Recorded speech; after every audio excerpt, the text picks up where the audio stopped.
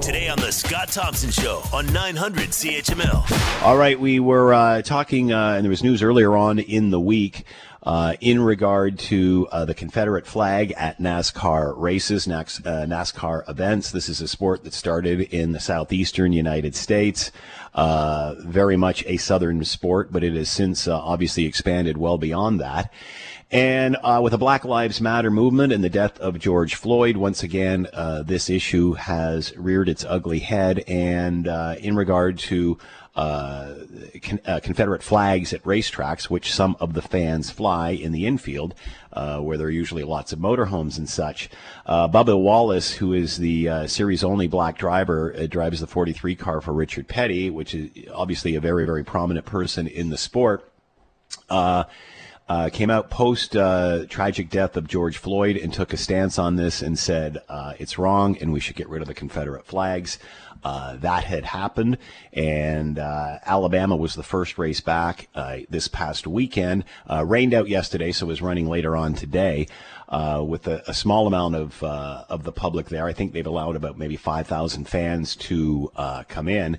But over the night, overnight, from what we understand, the crew, or again, I don't know all the details of the story, but long story short, a noose was found in the garage stall of Bubba Wallace. You can imagine the reaction to this. And NASCAR has promised with swift action and try to find the people responsible and such, but obviously another black eye for the sport. Let's bring in Eric Thomas, host of Raceline Radio, heard every Sunday night right here on CHML, and he is with us now. Eric, thanks for the time. Hope you're doing well. Doing fine, and good to be back on with you, Scooter. It's been a while since we chatted. We trust you. Your family's fine. We're fine. We're sequestered at home and doing our Raceline shows on CHML in a bit of a pre-record mode, but good to be on with you. But, here we are again talking about something that really, has nothing to do with the competition on the racetrack, and I wish it was a more pleasant situation. Eric, I find it hard to accept that nobody knows what happened here, especially when you've got a garage filled with cars. I'm not sure what the value of the garage is on any given weekend with all the equipment and cars that are in there. I cannot see this place not having cameras of some sort. What are your thoughts? Do you think they'll find this person? Yeah, well, they seem to be very optimistic they're going to find the coward cowards who did this. With security cameras and what have you. But as you said, and you were right, there was about 5,000 fans allowed in the seats, and they haven't run that race. They're going to start this thing in about half an hour because of the weather yesterday. But no fan was allowed access to where these garages are, where they found that noose in Bubba Wallace's garage, the Richard Petty organization. So you've got to think, where did it come from? Could it be a team member from somewhere else? Even on that team, always a possibility. Damn well hope not. But let's remember, too, that if the track is open for competition, there's track workers there as well. And there's also a limited number of officials, a very small media contingent. So I don't want to say it's wide open, but there is a large count of people that would still have access that could have gone down there and done this. The FBI is now involved in this thing to hopefully find whoever it is. I hope they do. Amazing to me, and in looking around this and talking to some of my other affiliates on the network today, that actually what happened is not necessarily considered a hate crime in the state of Alabama, which blows my mind because you know as well as I do, anybody with a lick of sense, a lick of brain, and a lick of decency knows this is darn well a hate crime, and this kind of stuff should never, ever happen. But what I was going to say before you played Marty's clip, the guy that I really feel sorry for, besides Bubba, man, and what a brave guy to put up with this. Think of the weight he must be carrying on his shoulders, Eric. It's amazing. And to think that he could be in physical danger. Guys like Dale Earnhardt Jr. are thinking, you know what the heck? His mother says, hey, son, they're just trying to scare you. But my God, he's the first full-time black driver they've had in that series in NASCAR since 71. But the guy that's got to be just shaking his head is Richard Petty. The guy, he's 82 years old. His family, with his dad Lee, in Level Cross, North Carolina, not far from Randleman, considered in the Deep South, was there when NASCAR was formed. He has seen the worst forms of racism through the years and they fought a civil war over this thing. They had civil rights riots worse than we've ever seen around the George Floyd thing. And in 2020, he gets this happen to one of his drivers. He said when they hired him, I don't care what color his skin is. I'm going to hire him because he's good and I like the kid. But for Richard Petty, at the age of 82, still dealing with this garbage, it's mind-boggling when you think about it. And he knows well enough back in the heyday when this all started. I mean, it was rampant then. And it's you know what, Scooter? What's so frustrating for me is it's still rampant. And you're talking maybe about a small percentage of the fan base, but you're still going to get this warped mentality, especially in the southern states, and you can bring down all the flags you want and all the Civil War statues and monuments you want, but it's not going to stop this systemic racism that is buried and deeply rooted in the American, dare I say, North American culture. You can protest all you want and write a little message on a piece of torn cardboard, and God love you for doing it because it needs to be eradicated. But you're never, ever even going to make a dent in this because of people like that defiantly flying the stars and bars, the Confederate flag, that moron who dragged one behind an airplane over top of the track.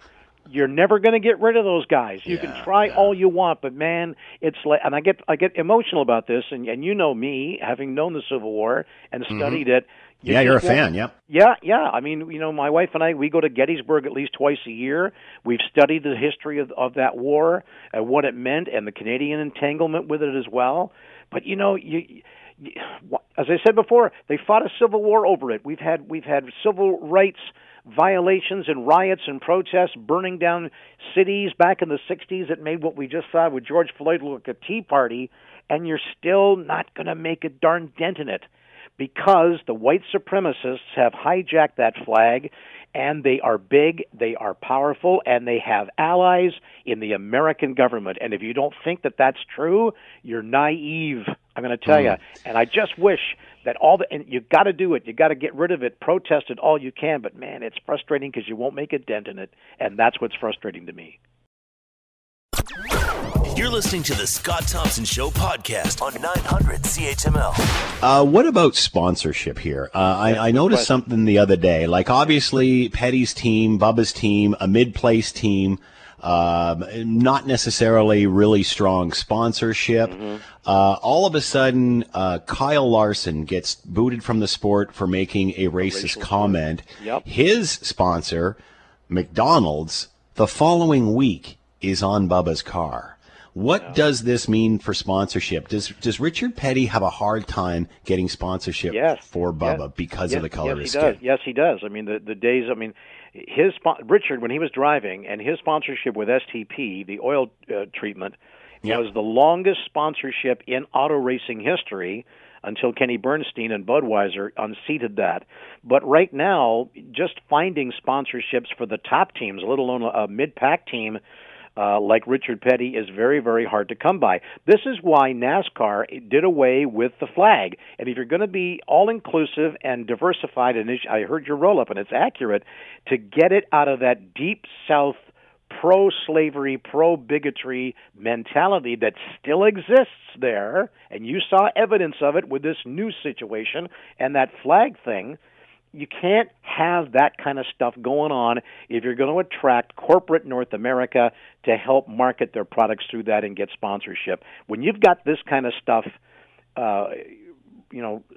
bubbling up and surfacing, and you got people wanting to change, the packaging on a pancake mix and an Eskimo pie, you've got to be very, very sensitive to this. And if you think it was tough to get sponsors with all this racism stuff and the flag stuff and the news thing swirling around, good luck trying to get sponsors to grab onto that thing. I mean, it's still a good place to advertise, but man, when you've got all this political stuff and all this racism nonsense flying around in it, man, it makes it very hard for the corporations to say, do I really want to put my fingers in that pot?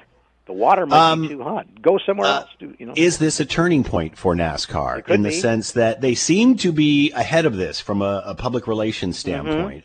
They seem to be getting a lot of support, even from other sports. We've seen other athletes, LeBron James and such, put their support behind Bubba Wallace and such. Is this a turning point for this sport? It could be, but I also agree with what you stated, is that they've handled this the best way they could. Finally making that move to ban the Confederate stars and bars at racetracks, but you're still not going to get rid of it.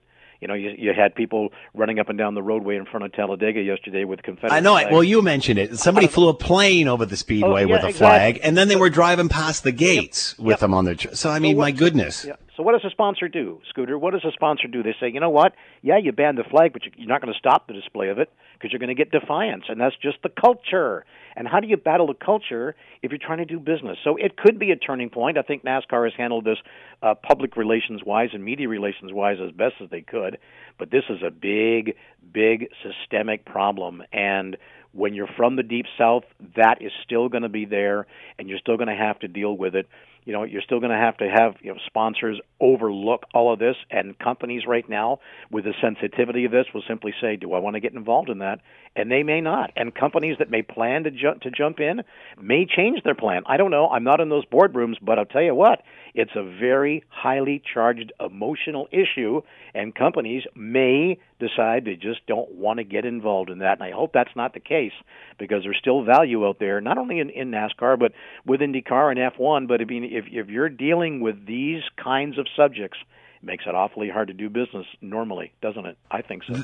That being said, kudos to someone like McDonald's for stepping up and jumping behind this. Could this work to benefit the Petty team and Bubba Wallace? Because now they are taking a stand. And companies saying, I want to be a part of that. It could, and don't you admire Darrell, that's his real name, Bubba Wallace's bravery in this, and companies are going to latch onto that, and that could help them. It is strange, and you use that funny word serendipitously, how things sometimes work out.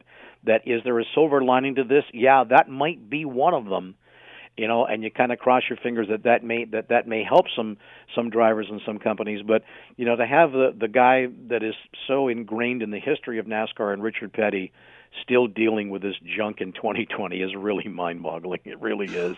And then also, good time to do this simply because no one's at the track. I mean, I guess only about 5,000 for this race this weekend, limited amounts. I'm guessing there's no camping in the infield. No, there's not. We know what that fiasco is like when it happens. There could be like 10,000 people just in the infield. Talladega is the worst for it. Talladega Absolutely. had more Confederate flags per camper than any other track. So think about that. When this eventually, now it's not an issue because there's nobody there. They're not letting any fans in, or very few. But what happens once they open the campground in the center field again? How are they going to police that? I don't think they're going to need an army. Scott, I don't think they can. So what are they going to do? Are they going to take the flag police into that snake pit, as they call it, at Indianapolis, and start telling people to pull down their stars and bars? Yeah. And then how do you shoot that racetrack? If and you've seen Talladega, the campers go right up to the fence on the high banking part, and they've got stars and bars flying from the top of those campers. Are they going to pull them down? I mean, you're not supposed to bring a flag in, but listen, where there's a will, there's a way. Look what happened yesterday. Yeah. As a matter of fact, just to make it even worse, there are vendors down the road, not on track property because it's banned, that were selling the Confederate flag, and they were selling them too. People were buying them. So I mean, I don't know how you again, the frustrating part for me is you try your darndest, but it's like digging into China with a spoon. You can't do it really, realistically. You're not going to stop all of it. You have to make a stand and ban it. That's what NASCAR had to do. But because of the of how ingrained that junk is in the American culture, still to this day in the Deep South, it's going to be almost impossible, and companies are going to have to look at it very stringently. But let's look at the good side of this and admire the bravery of a guy like Darrell Wallace and Richard Petty for continuing with this, and for NASCAR to tackle it as best they could, head on to try and get rid of these crumbs and these bums, but you're never, it's, wow, there's hordes of them. It's ingrained in their culture, and you will not change it, as sad as that is. This also in every sport. We certainly know the Kaepernick and the taking of the knee and the issues with the NFL has NASCAR moved ahead of them in this game? Are other sports looking to NASCAR in how they're handling this, because they seem to have certainly taken a strong stand and committed to it, probably more than other sports have. Well, they have, and they were one of the first sports out of the gate to actually get going again during C-19. Now, that's another story for another day, because I still believe in my heart of hearts that they went back too soon. And so far we haven't had anybody other than Dale Jarrett come down with anything close to COVID-19. Yeah. But, man, you're going to start letting fans back in. You know they're not going to stay 6 feet apart. You know they're not going to always wash their hands. You know most of those people aren't going to wear masks. And the numbers in Florida are ridiculous, and they just race there. So, my fingers are crossed, my eyes and toes are crossed that nobody comes up with this virus that was at one of these races. But they're handling it the best way they possibly could. But it's, is it going to be effective against the racism and bigotry? I don't think so. But they have to at least try. And they got going again around the COVID-19 thing. But what a tumultuous time for our sport, Scott. You got the COVID-19 thing affecting it. The racing in this country has been shredded, and you might not see any local action. They had a little late model thing going at Flamborough over the weekend without fans, but the dirt tracks down in Niagara where I am are still waiting to open up. They've had some practices. They're going to do TV-only races, but the sport has really taken a groin kicking in this whole thing, and then here comes all this racism junk in NASCAR. It's unprecedented, but the bottom line is part of what my argument is. Do you put profits before people? Do you need to stage these races to try and get some of that revenue, television revenue back? And that's one of the differences is you can run these races without fans. Can the NHL compete without putting their players in danger? I don't think so. NFL, Major League Baseball, and they're still tentative with it, right? Baseball is still up in the air. NHL, are we really... Austin Matthews has COVID. Are you going to put him in a rink and in a dressing room? They're not going to wear masks or anything? Are you kidding me? But what do? You survive on your revenue, and if that revenue ain't coming in, you're in a world of hurt, and you want to try and get that going again. But you better be able to pay the price and face the consequences if things go wrong. And the way the numbers are spiking again in the States, it's like carrying around a hand grenade without a pin in it, and you just keep the handle down, praying nobody bumps into you and the handle flies off, if you get my analogy. I'm not sure if you're a Netflix follower at all, but there's a great documentary on there about the Willie T. Ribbs and his story through racing as well, which is pretty inspirational too. Pretty amazing. It'll be fascinating to see how this sport moves forward with this. As you said, it's going to be at loggerheads before this is settled, and it's going to be fascinating to see how they keep this going. Yeah.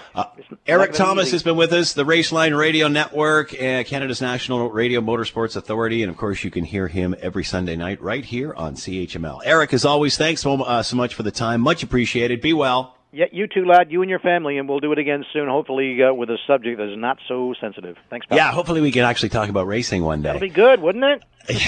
Thanks, Eric. Much appreciated. Bye. You take care, too. The Scott Thompson Show, weekdays from noon to 3 on 900 CHML.